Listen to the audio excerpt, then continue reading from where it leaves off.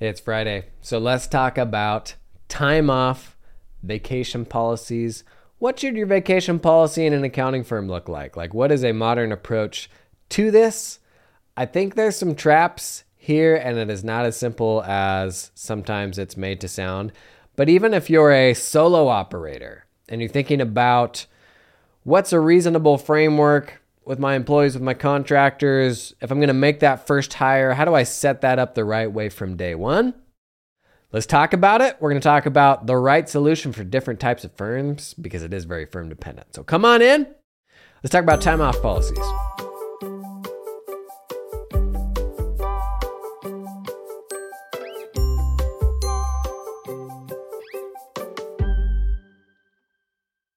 Okay, a little under the weather today. If I sound different, that's why. This was almost the first time since starting the daily show that we didn't have a daily show. And part of me wanted to do it just to give myself more permission to do it down the road, and it won't be a daily thing forever. But I also got excited about this subject, so let's just do it. And it gave me it forced me to go take a shower and just some other basic human hygiene things that probably should happen today regardless. Okay. This discussion kicked off on Twitter. Okay, so Allison McLeod started this discussion on Twitter. She said, what's standard PTO these days for accounting firm employees and owners? And you know what? Turned into a big old fist fight, as most things on Twitter do. A lot of people were disappointed by the replies that came through there, and it was totally across the board. From 3 or 4 weeks to various flex plans to unlimited PTO to calling them different things from sick days, vacation days, PTO, sad days, rolling that stuff all into one. And a lot of people were pretty opinionated on the right and the wrong ways to do that. And I think that often stems from when we have a really negative experience, maybe with a past employer, or when we have a very clear vision of, well, hey, here's the way to not do it. And that can kind of skew us kind of to the opposite end of the spectrum.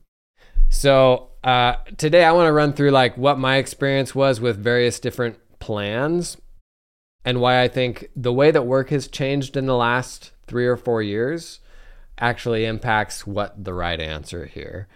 What the right answer is here, because my initial thoughts here are unlimited PTO can actually be a terrible thing for your business. And many of the original justifications for unlimited PTO, where there were some studies early days that said if you use an unlimited PTO policy, people will take less time off. And that was a justification for doing unlimited PTO.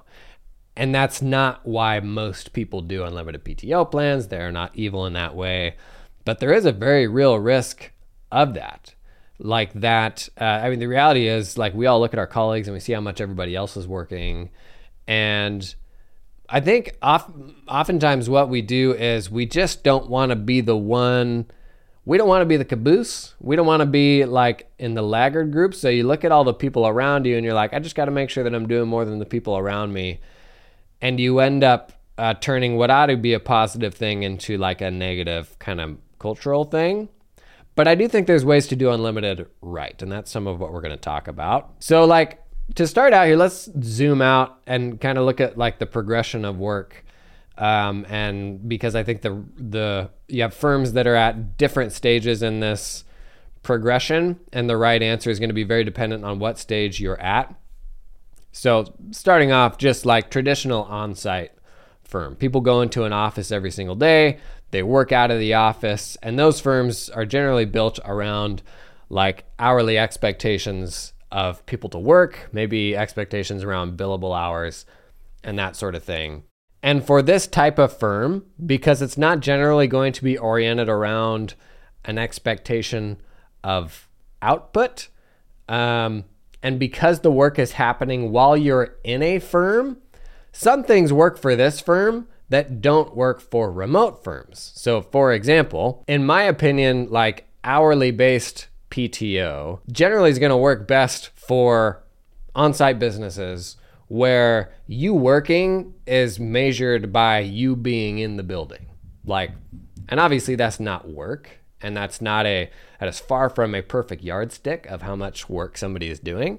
But for many on-site businesses, like that is what it is. And like that was, kind of the old-fashioned approach. Like you walk through the door and you punch your time card and you go in to work. And for those types of businesses, maybe hourly PTO plans work fine, but I don't think for the next type of business, remote firms, hourly PTO policies really work. So if the baseline of the traditional work environment is on-site, then the second I have here is remote. And that is simply a distributed team. Doesn't matter where you are. It's people working, not necessarily from home, but just not working together in the same place. That could be co-working spaces, could be absolutely working from home. And one of the big things remote work has done, I think, is like shown a light on how arbitrary those hourly PTO policies are and what a poor yardstick just hours of butt in a chair is for work and by extension time off. And so if you're running a remote practice, to me there's a little bit more of like an inherent, to do this successfully, there has to be a little bit more of a focus on output rather than like hours spent in a chair. Because if you're having people come into a building and like the traditional work environment of like, oh, the boss is walking around and making sure people are working, which is like, if they're going to steal time from you at home, they're also stealing time from you in an office.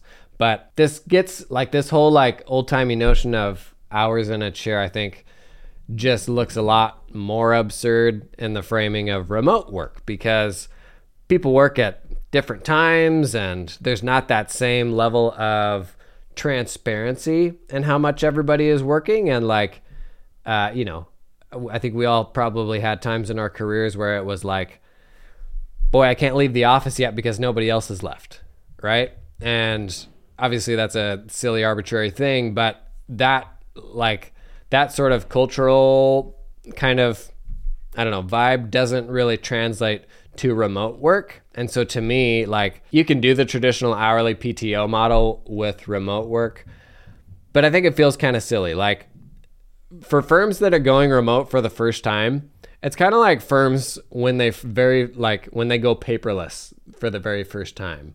The version 1 of that is all of the exact same things that you did on paper, but done in virtual form. So like when you first went paperless, you were like, here are all the things that I do on paper, and I want to replicate that as closely as possible in a digital fashion. And it's not until you spend more time with digital work papers that you're like, oh, like all this stuff actually isn't necessary because they're digital work papers. Or here's the workflow that's much better in a digital setting. I think firms that are going remote for the first time kind of work through some of the same things, is they apply the same policies that they did to in-person work to remote work. And then they find that like, oh no, this is actually like pulling our attention to what different approach makes sense kind of in this new work paradigm. And, most firms, I would honestly say most firms probably had to grapple with this for the first time during the pandemic, especially small traditional firms who I don't think were really leaning into remote work that much. This is something where a bunch of people really had to like get up to speed on this quickly. And then now coming out of the pandemic, we're seeing kind of that counter reaction to like pulling people back into the office. And now we're kind of something in the middle. But I think what remote work is a precursor to is like the ultimate work paradigm. And so this is like the third step in the progression to me, which is asynchronous work. So asynchronous is like a word that I feel like we've been seeing more and more in different contexts. And one of the examples we've been seeing a lot of it around has been communication. So asynchronous communication tools. And leaning into asynchronous communication rather than synchronous communication. And so an example of that is, a meeting where you're sitting down with a client or with a bunch of team members and talking live. That's an example of a synchronous meeting. Whereas me recording a Loom and sending that to a team member or something like that, that's an example of asynchronous communication. And there are many times that we do things synchronously, that is live together, that could otherwise be done asynchronously. And this is kind of an extension of, this meeting probably could have been an email. But when you kind of pull away from synchronous work and lean more into asynchronous work, to me, it is like the next evolution of work, because most of the things that we do not have to be done at a certain time or sitting down alongside a colleague. And there's a lot of exceptions to this, from getting new people up to speed and just like times where that collaboration is necessary. But the 8 to 5 workday, like, to me, is a kind of blue collar leftover, vestige of like what factory work used to be. And, that whole paradigm of 8 to 5 work, in my mind, doesn't really apply to like white collar work and knowledge work. And, most people are not capable of doing deep thinking for that long even. And, life circumstances and even just personal preference, given the flexibility, not everybody's going to be at their best from 8 a.m. to 5 p.m. And so if you can give people the flexibility to work when they can work and work when they're at their best, it leans a little further into like meeting people where they are, in my opinion, and giving them the space to do their best work.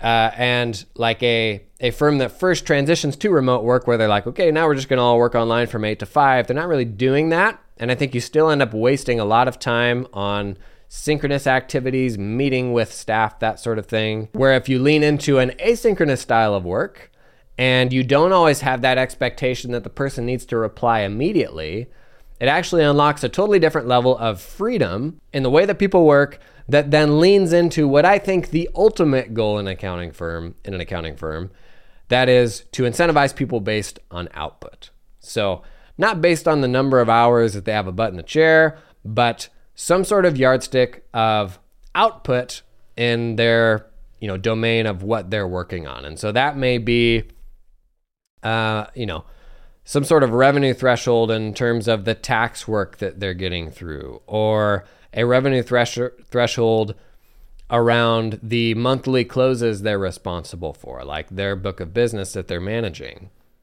Ultimately, the solution to all of these problems, in my mind, somebody's leaf blowing outside, pardon the leaf blower, is having a yardstick by which you can assess somebody's performance that is not time-based. And this solves for just a mountain of issues, from how to set standardized expectations across team members and how to keep from disincentivizing your high performers when they go the extra mile and get more work done than other people.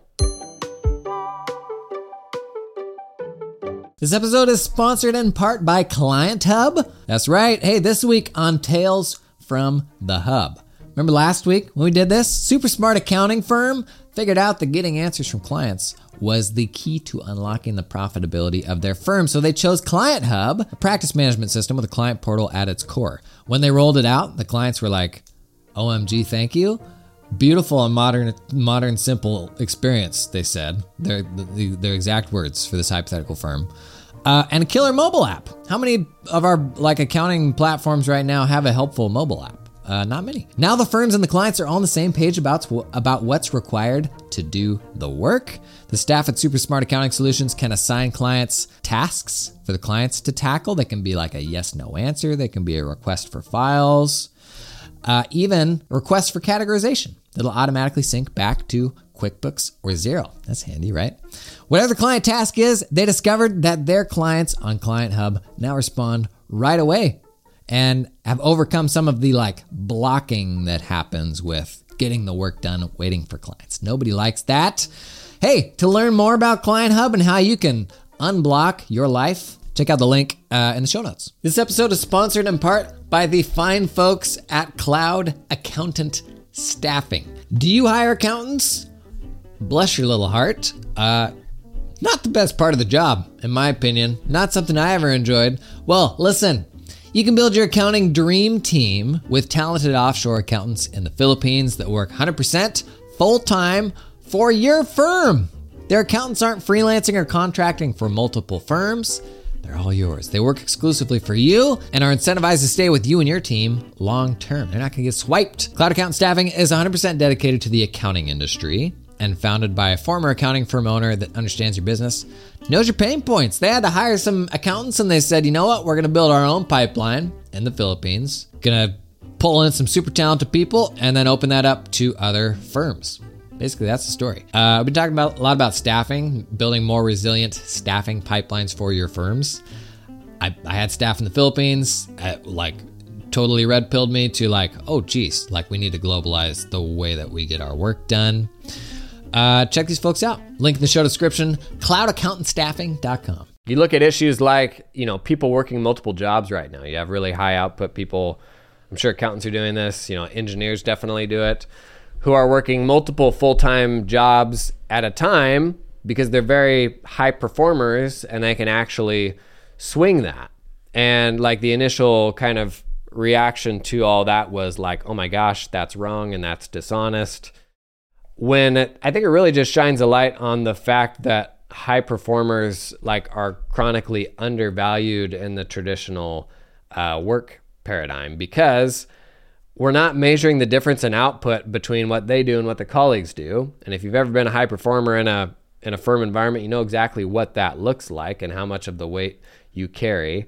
But your salary and all that that is generally going to be dictated by your role and what your colleagues make and all these arbitrary things that shouldn't have an impact on how much you're contributing to the company. And so ultimately the goal in an accounting firm is, how do we get closer to output being the yardstick rather than time? And there's so much nuance in that.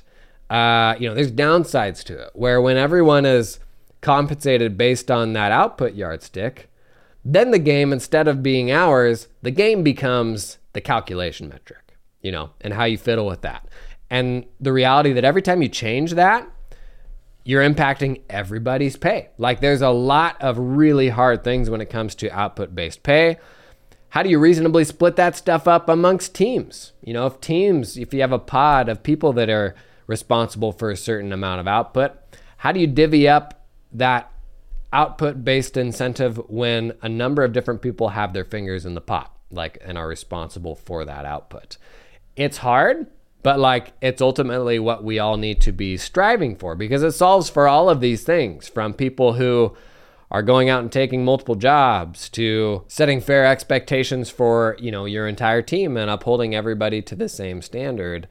And to me, how you approach, what that yardstick is for your firm and where your firm is at in that progression of how you work, I think dictates ultimately what the right PTO solution is for you. So in a traditional work environment where people are, coming into an office and all that stuff, I genuinely think if you roll out an unlimited PTO policy, people are just going to work more. People are still going to pay attention to what time everybody else got into the office, what time people are leaving the office. I don't think you've actually escaped that sort of kind of political gamesmanship of looking like you're working as hard as everybody else, which is just something that takes away from the true reality of what's happening and people's output. So I'd honestly say I think the worst version of a PTO policy in an accounting firm is probably an unlimited policy in a traditional work environment. The flip side of that, I think the best PTO policy, and obviously that's glossing over somebody that doesn't give any time off or 2 weeks off, it's just something absurd. On the flip side of that, I think the best version of a PTO policy is unlimited in a asynchronous work environment where folks are incentivized based on their output. So if they make their money based on the work that their team ships out the door or the work that they get out the door, it makes that whole unlimited PTO conversation really easy. And honestly, day to day, this is the beauty of asynchronous work to me, is you don't care how or when they work. There's going to be exceptions to that, and you do have to meet from time to time and all of that, and that's just a matter of getting stuff on people's calendars. But I was first unlocked to asynchronous work when I pulled my first video editor into my little production company, and we did that completely asynchronously. And I had a whole kind of getting started page for her on day one in Notion that ran her through everything that she needed to know. And then that page would be updated week over week for hey, here's what we're working on this week, and here's what we got coming up around the corner. And I realized there's so much more of what we do that can be done asynchronously. I think like doing a lot of that stuff live, there is value in it, and you do need to do that at times to like still build that human connection. But we do a lot of it because of how work used to be still, I think. And asynchronous work, on the other hand, like forces you to very clearly think through and document what your expectation is for that person. And oftentimes we don't do that. That's why we put the meeting on the calendar, is so that while sitting in front of that person, we figure out, okay, what are you going to do? And what do I need to show you? And all of that stuff. When the way better use of everybody's time there is for you to think about that ahead of time, to document it, and to cut that person loose and say, hey, feel free to reach out if you need any help. And so an asynchronous firm is people work when they want to work. Honestly, if you don't work today, it doesn't matter to me. All I'm worried about is your output. All I'm worried about is the fact that you're managing like this volume of business and the clients are happy. And beyond that, I don't have to worry about when you're working, how you're working, if you're quote unquote stealing time from me, if you're even working another job. Like none of that stuff ultimately matters when you have got to the point where people are incentivized based on their output, and you've stripped away all of the old-timey notions around how and when people should work. Because ultimately, all that matters at the end of the day, I think, is that you have set a clear expectation for what needs to be done, and people are meeting that expectation. And if they're not, you come in and you help them. Like it's not a I don't know, pass-fail sort of thing. Like you don't want to culturally make that a scary thing. But I do think everybody, the more explicit those expectations are, I think everybody appreciates that, and that is a more fun work environment. I'd done stuff, at my firm in the past. Historically we had the more traditional, I think everybody got 5 weeks by default, but then they could either bank overtime and take that time off also, or they could cash it out. And we did that I was with the firm for 15 years, and we did that all but the last few years. And I remember before, I think it was 2019, like pre-pandemic, on average, our tax staff took like 9 or 10 weeks off a year or something like that. But it was something where I gave people the flexibility to either take extra time off if they wanted it, or cash that money out if they were at a stage in life where, you got young kids, so you're like, where am I going to go? Like, what am I going to do? Or we're buying a house, so we want to cash that out. Like, I do think there are perfectly fine ways to do the more traditional PTO approach.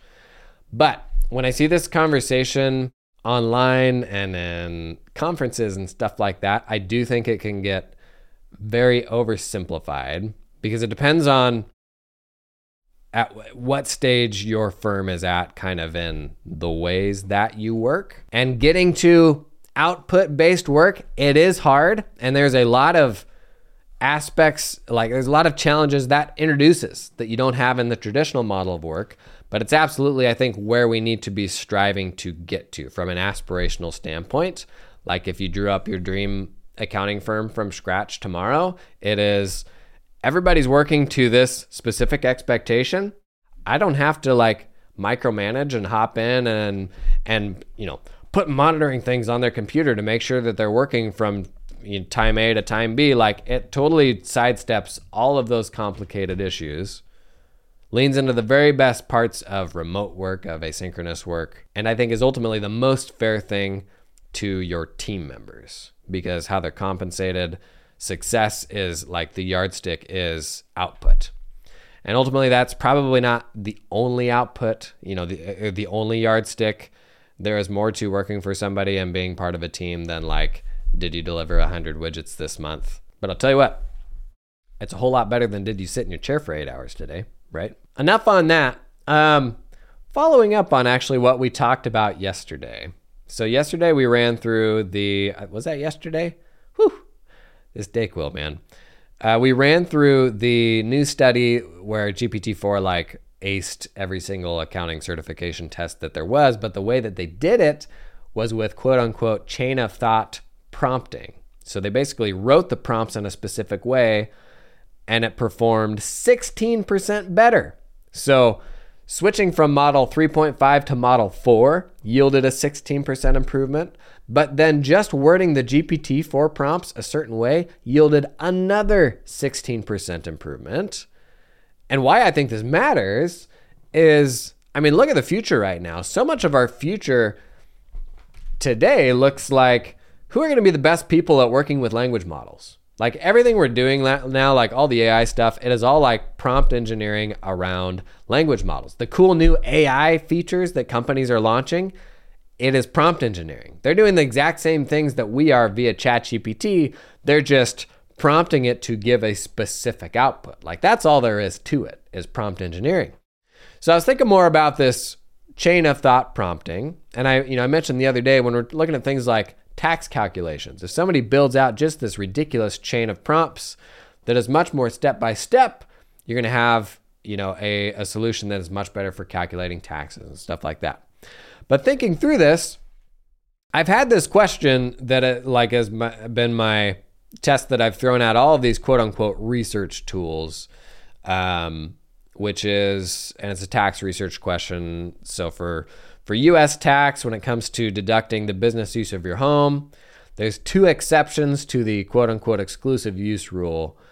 That is, you don't have to use that space exclusively for business if you use that space for storage of inventory or for daycare.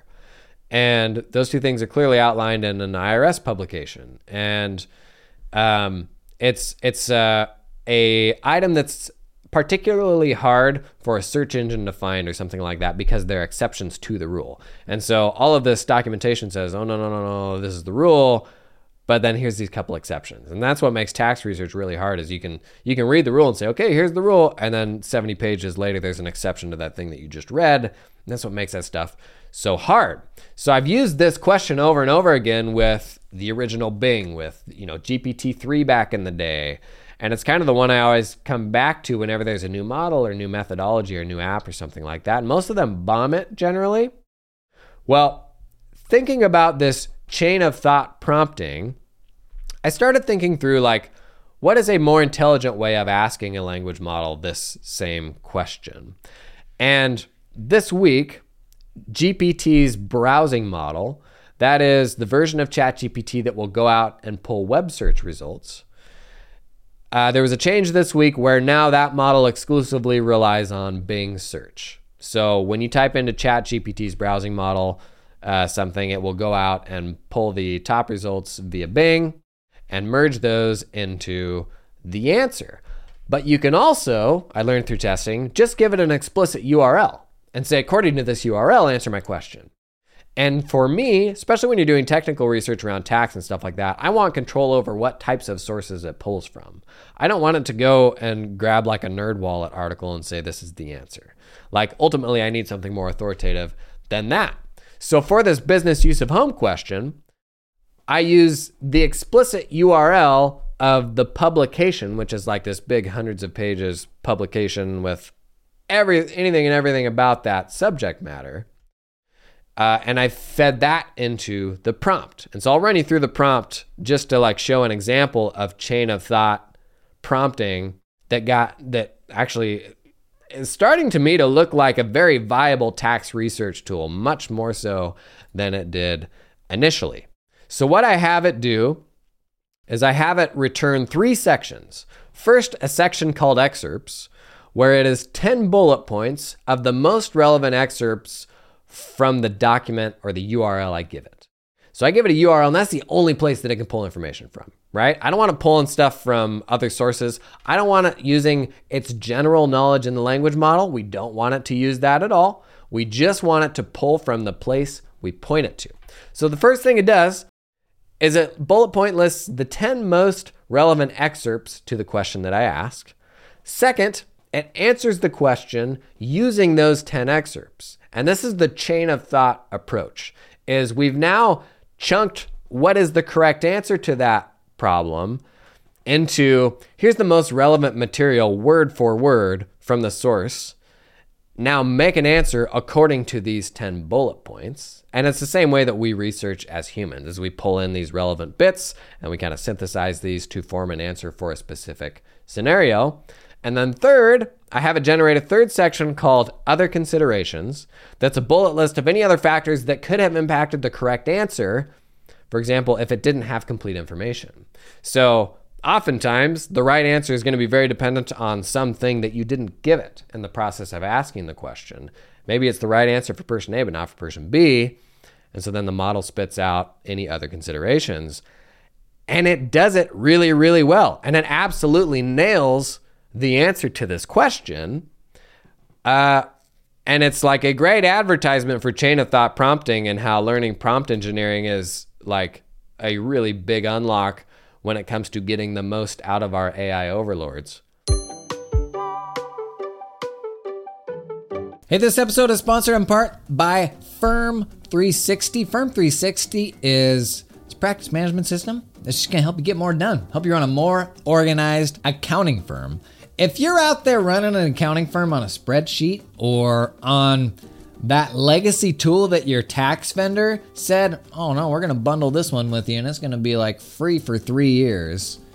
Okay, if you're that guy, you already know you've made a mistake. Okay, listen, cloud practice management systems, they're here to stay. This is the future. You just got to get on board. Okay, let me tell you a bit about Firm 360. Nice thing about Firm 360 is it's trying to do all that stuff for you. It is trying to do project management, file management, time and billing. You're getting all that stuff into a single place in the cloud that you can work with anywhere. You can associate your documents with the projects that they're related to, your time and billing, all that stuff in one place. Just like that crappy old tax vendor told you their tool would do, right? How's that going for you? Check out Firm 360, developed by actually an accounting firm that was like, none of these things do the things that I want them to do. Let's build our own solution, right? If that's feeling like you right now, check out Firm 360. I'll put a link in the show notes. But I set up this prompt to be this reusable research prompt really for anything, not for tax research. Think about, the next time you have an issue with QuickBooks Online, say like, for the URL, use anything from like QuickBooks Online help and like you provided that URL there, or using Xero, same thing. Like you've got this kind of fiddly thing that you're struggling with. I see a lot of value in pointing it to the parent URL to say, only pull answers from this site, because the less specificity you give a language model oftentimes, the more likely it pulls in crap that just creates noise and decreases the likelihood you're going to get a correct answer. But, buddy, this is like another thing I love about language models is these prompts are copy-paste. Like one person makes a cool prompt, and so I'll put a link in the show notes so you can swipe this prompt. All you got to put in is the URL and the question, and it does everything else for you. And so my experience with ChatGPT, it takes like 30 to 90 seconds for it to go out and pull this stuff. One limitation I ran into is that browsing model won't go out and read PDFs right now. But you know what I did? And so like for an IRS publication as an example, there's both HTML versions and PDF versions. So I just linked it to the HTML webpage and I could see all that. But let's say it was only a PDF. So I copy pasted all the text from a PDF into a Notion page, and then I toggled sharing for the Notion page to put it at a public link. And this is for a situation where that information would only live in a PDF. I copied the public link to that stuff that I pasted into the Notion page and gave that link to the prompt, and it just went out and fetched all the stuff from Notion, and it totally worked. So like even if it only lives in a PDF, just copy paste all that stuff into any public document, and it will go out and fetch it and answer your question. And gang, that's really flipping cool because there's theoretically no size limits on this. And how many times have you had to navigate this big old piece of legislation or several different potential sources for information where you could probably build this out a little further to be like, I'm going to give you 3 URLs and you go pull these things from it. Really darn cool. And way better, which is the important thing here, way better than just asking the language model. And so the people that are just getting started with language models, that's what they're going to do. They're going to go to it and they're going to say, are there any exceptions to the exclusive use rule? And it'll give them a garbage answer and they'll be like, "Pah, my job's safe." When the better version of this is, as we're learning, chain of thought prompting will get you a much higher quality response. But I don't know about you, I'm starting to save up my own little personal database of cool ChatGPT prompts and build on those over time. and they're kind of like a cool, like, I don't know, like little personal advantage kind of library. Like, and I get like the human reaction, and I can completely understand this, is I don't want to have to go to that level of work to get a machine to do the work that I want it to do. And I think that's something that as a society, we're all grappling with right now and maybe trying to get over. And some, like the real nerds like me, that's easy to get over. But if you frame this like through the amount of work we do with fellow humans to get on the same page about things and to train people and all of that, is training and upskilling other humans a higher calling than becoming a robot whisperer? Yes, it probably is. And so I don't want to, like, in no way, don't hear this as devaluing the value of sitting down with a fellow human being and showing them things. We should all be doing that and pouring our brain juices into other people. But that doesn't mean you can't still be a robot whisperer too, right? So like this is really cool. And if something like this makes a huge difference in the quality of the output that you can get from it, my gosh, learn it, right? This thing is effectively free. I mean, I did this. You have to have GPT Plus to use the browsing plugin right now. But we're talking $20 a month for something that you basically have unlimited use of. You can use 24 hours a day to do this work for you. I'm really excited about this, and I'm thinking more about like what are other chain of thought examples that could get really powerful. And like tax calculation is probably the example I'm most excited about, because if you think about the different level of granularity in asking for the outcome, at 100K in wages, blah, blah, blah, how much tax do I owe? You are asking the model to do so many things in between there, which if it can do it, cool, great, awesome, right? But it's going to be capable of so much more when somebody takes the time to do chain of thought to an absurd degree with a tax filing. And that's probably going down to every single line, every single box. And that's going to be so much higher performing when you think of everything that goes into a tax return than what is the taxable liability.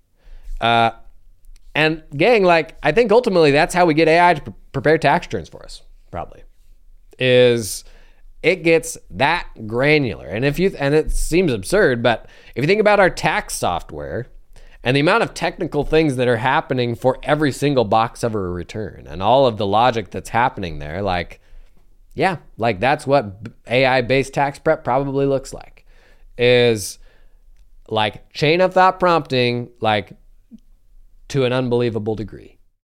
And like people are split right now on what the future of AI looks like. If it looks like bigger and bigger language models, like if it's just like we get another GPT every year and it's that much better. Like, so we just go 5, 6, 7. Like, is that the future? Sam Altman, CEO of OpenAI, says it isn't. He said, this is about as big as language models will get. And like, you get diminishing returns beyond this size.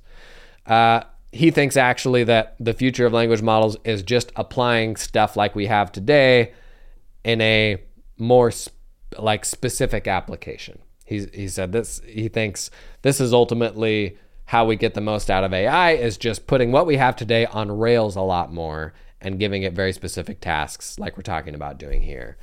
There's some other groups like Anthropic that think, big, humongous mega models are actually the answer, and we'll see.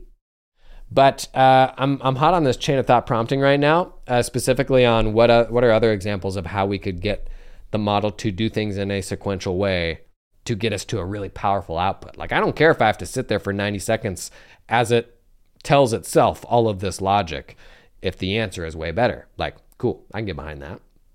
So I'm excited about that. That seems like a really cool development, like a really big unlock. Hey, thanks for coming and hanging today. Have a great weekend. We'll be back on Monday, of course, and I'll see you then.